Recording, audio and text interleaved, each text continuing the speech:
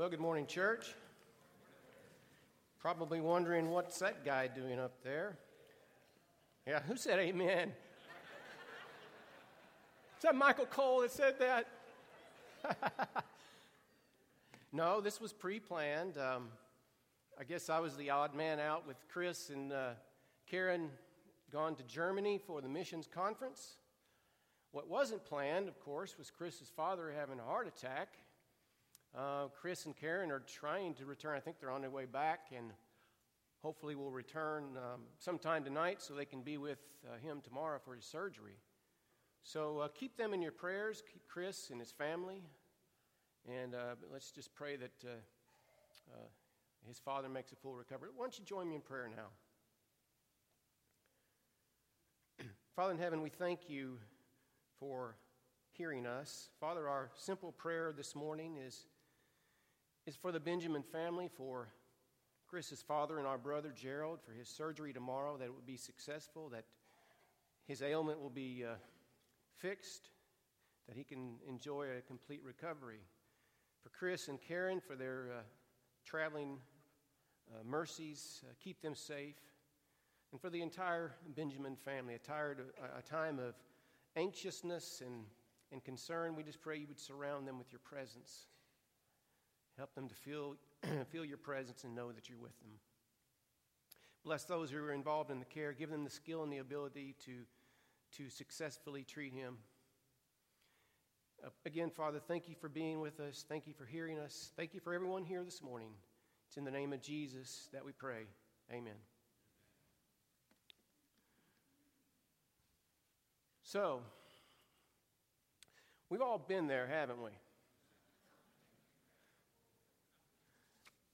Asked to do something we just don't want to do. Maybe we've been asked to fill a vacancy at work, but that vacancy is somewhere across the country and you need to go for 6 months. Or maybe new regulations, federal or state regulations, have made your job as a teacher or other employee very difficult. Maybe changes in building codes or something like that has made your remodel or changing laws have made some project of yours difficult. Maybe you're someone like Shaquille O'Neal and a reality show has said, we would like you to go swim with a bunch of sharks.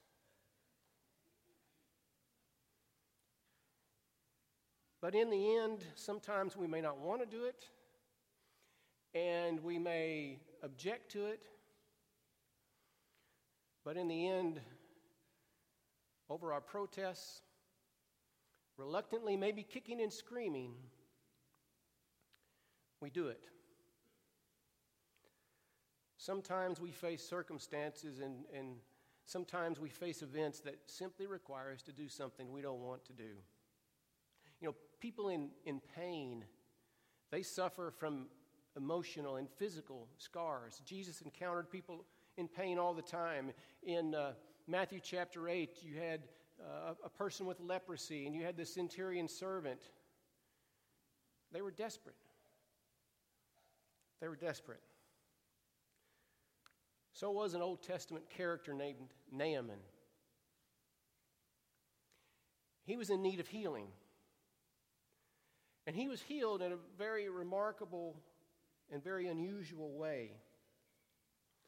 But that way and that healing changed his life forever. I once read a story about a girl named Dorothy. And one day, her first day in speech class, the teacher went around the room and he said, all right, introduce yourselves and tell us one thing about yourself that you like and what I also don't like about myself. Nearly hiding in the back of the room was Dorothy. And her long red hair obscured her face, almost obscuring it from view. And when it came Dorothy's time, there was only silence. So the teacher thought maybe she didn't hear the question, so he moved his chair over beside her and gently asked the question again. Again, silence. Then finally, with a deep sigh, Dorothy, she sat up in her chair, and she pulled back her hair, and she revealed a very large, irregular birthmark, covered about half of her face. And she said, "That should show you what I don't like about myself." She was a young lady devastated by this unsightly birthmark, and she was desperate for a meaningful touch.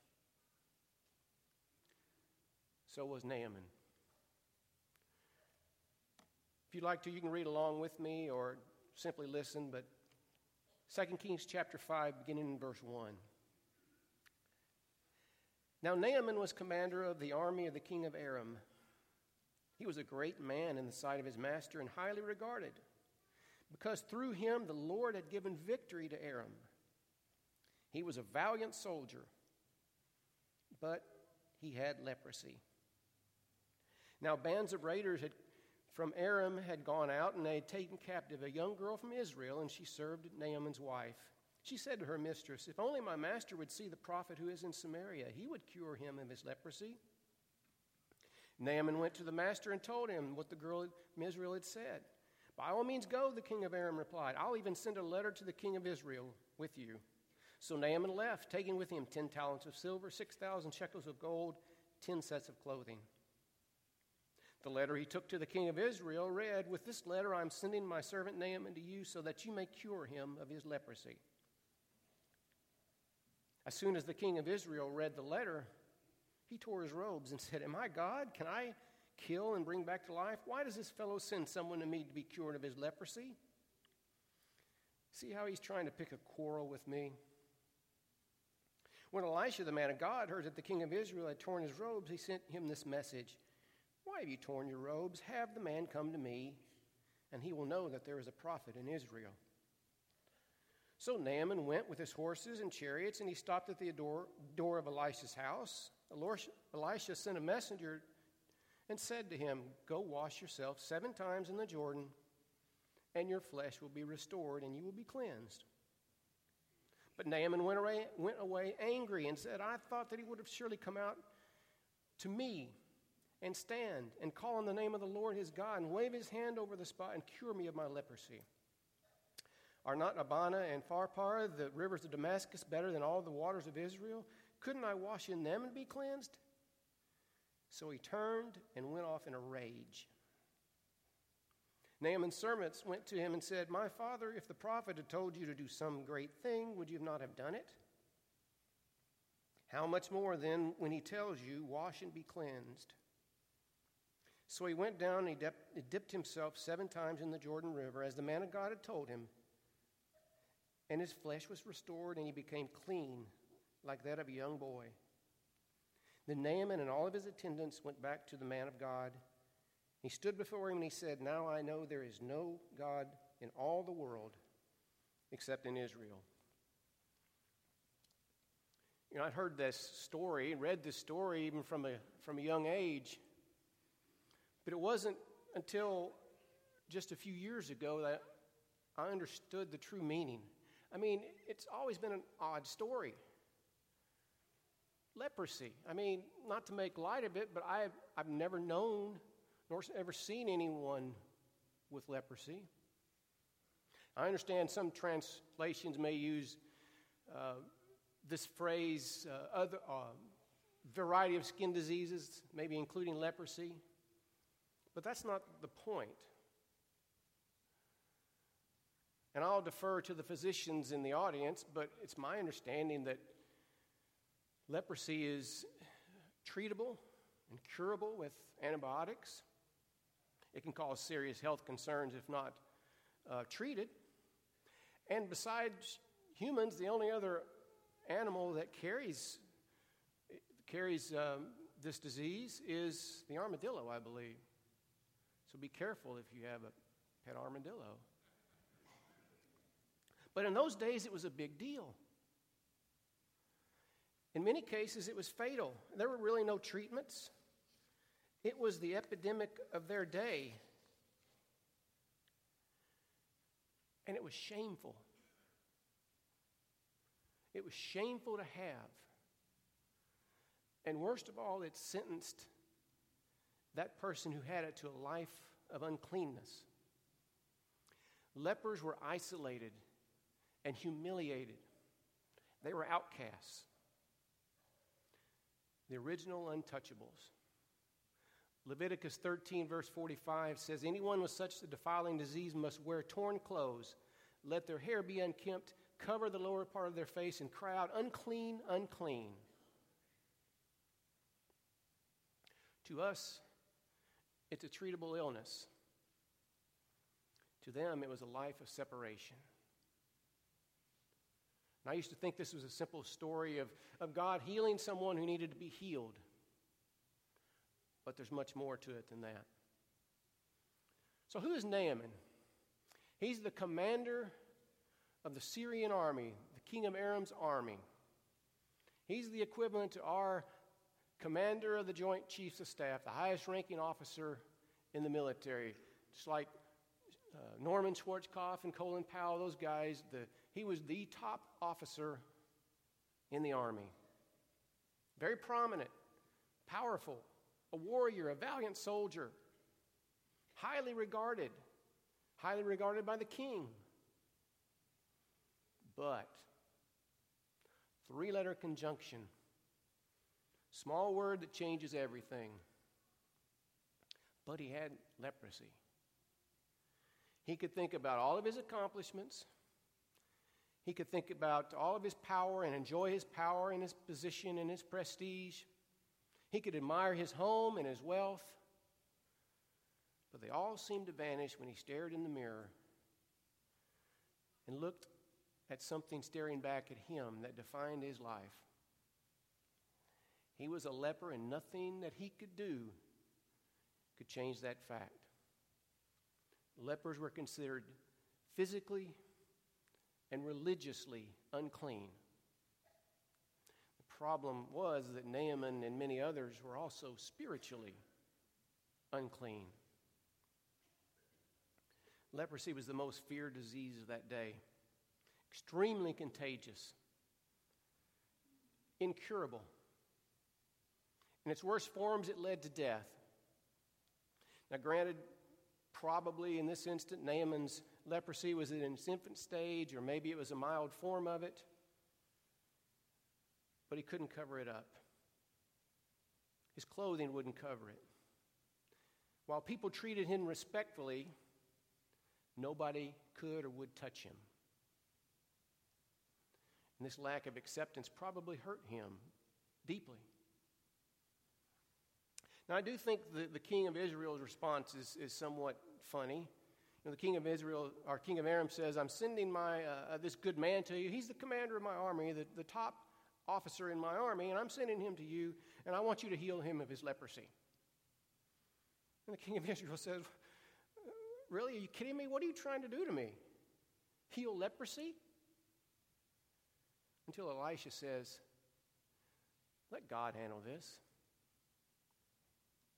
But he's unclean more than one single way. With Naaman, there's a physical and a spiritual aspect to this story. With all of his power and his prestige and his position, he's still separated from everybody else. And only God can redeem him, both physically and spiritually.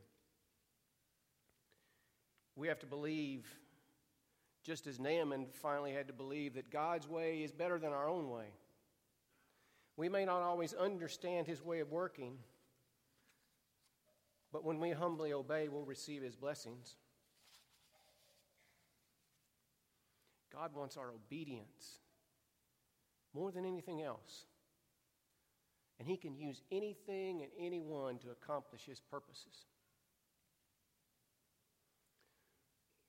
So how does this speak to us today? I mean, this is thousands of years ago, centuries ago, a disease that really you only read about in the Bible.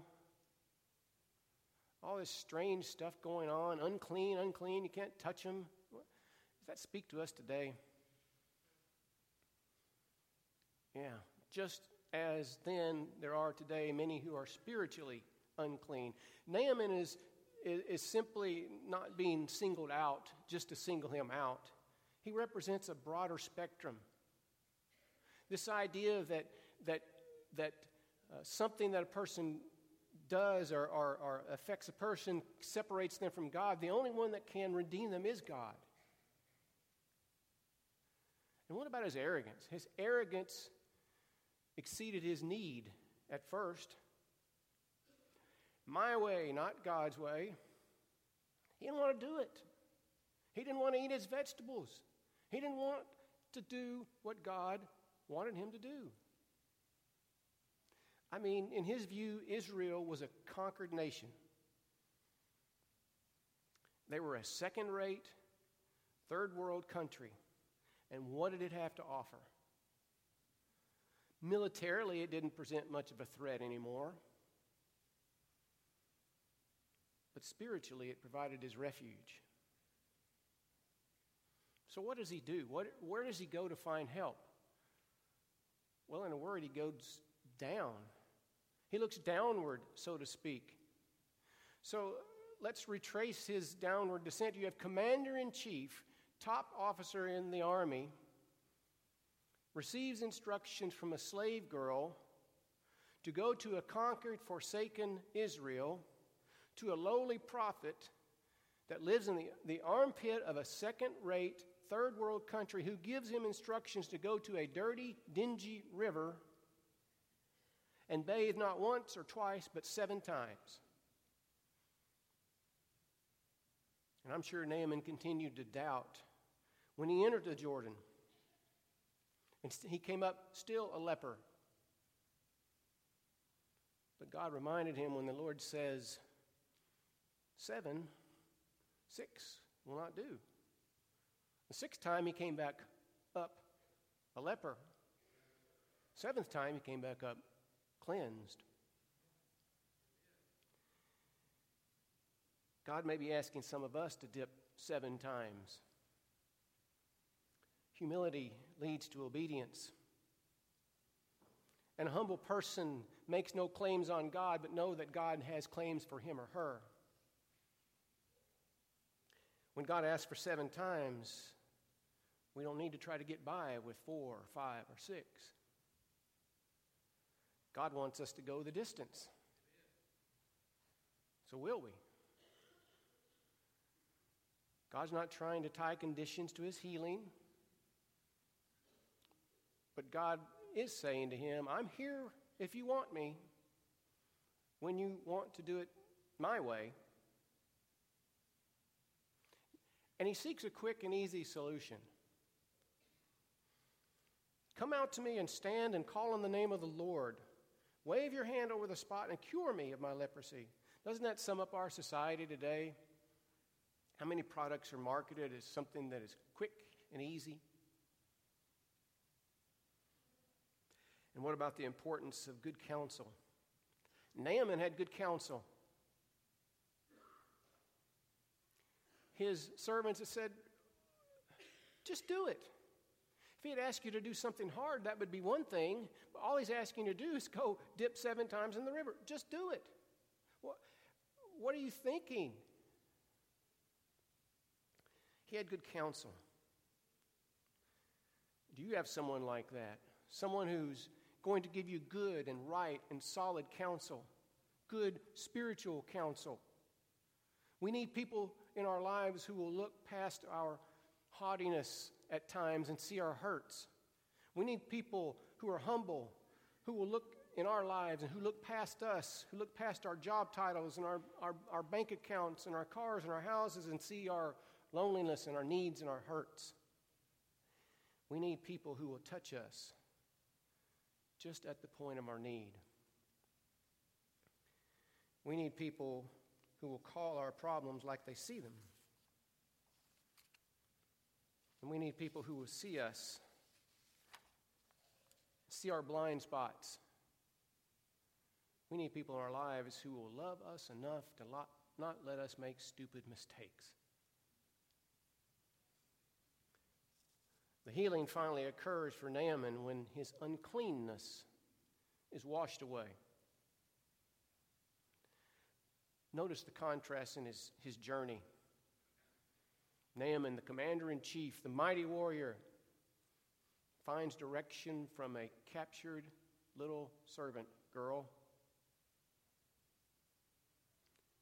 Naaman, the conqueror, finds help in a conquered nation, Israel. Naaman, the highly regarded man, learns of his treatment from a lowly prophet, Elisha. Naaman, the wealthy and valiant soldier, is cured in a dirty river, the Jordan River. Now, admittedly, this can all leave us asking, why? Why not just heal him? Like Naaman said, just speak the words and heal him. Won't that do? I mean, that will demonstrate God's power. And why that river? I agree with Naaman. Why that river? Aren't there more convenient places where Naaman could have gone? And why dip 7 times? Why not once? Wouldn't that have demonstrated God's power? I mean, how many that you know of can say go dip in the Arkansas River and be cured once?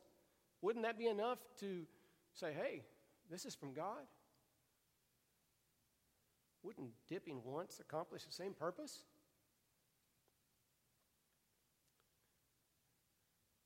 Why was someone who was born unclean, a Syrian, a non-Jew, a Gentile, not one of God's chosen people, why would he be the subject of healing and cleansing?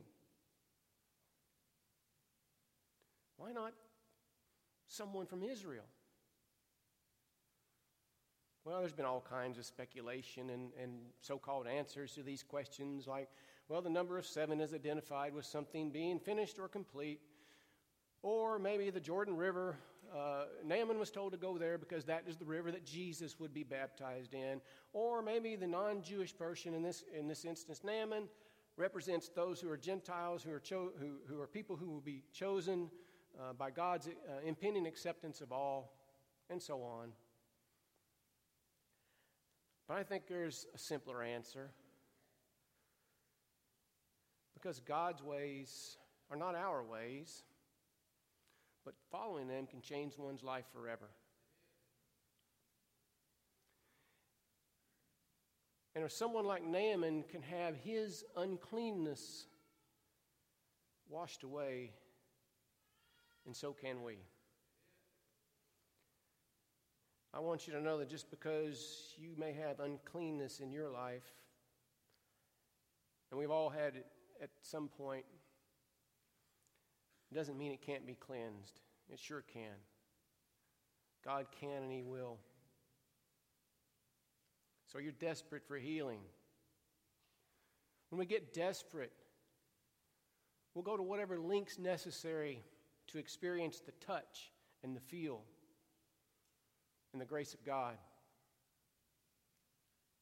It might even involve God telling us to humble ourselves by washing in a dirty river 7 times.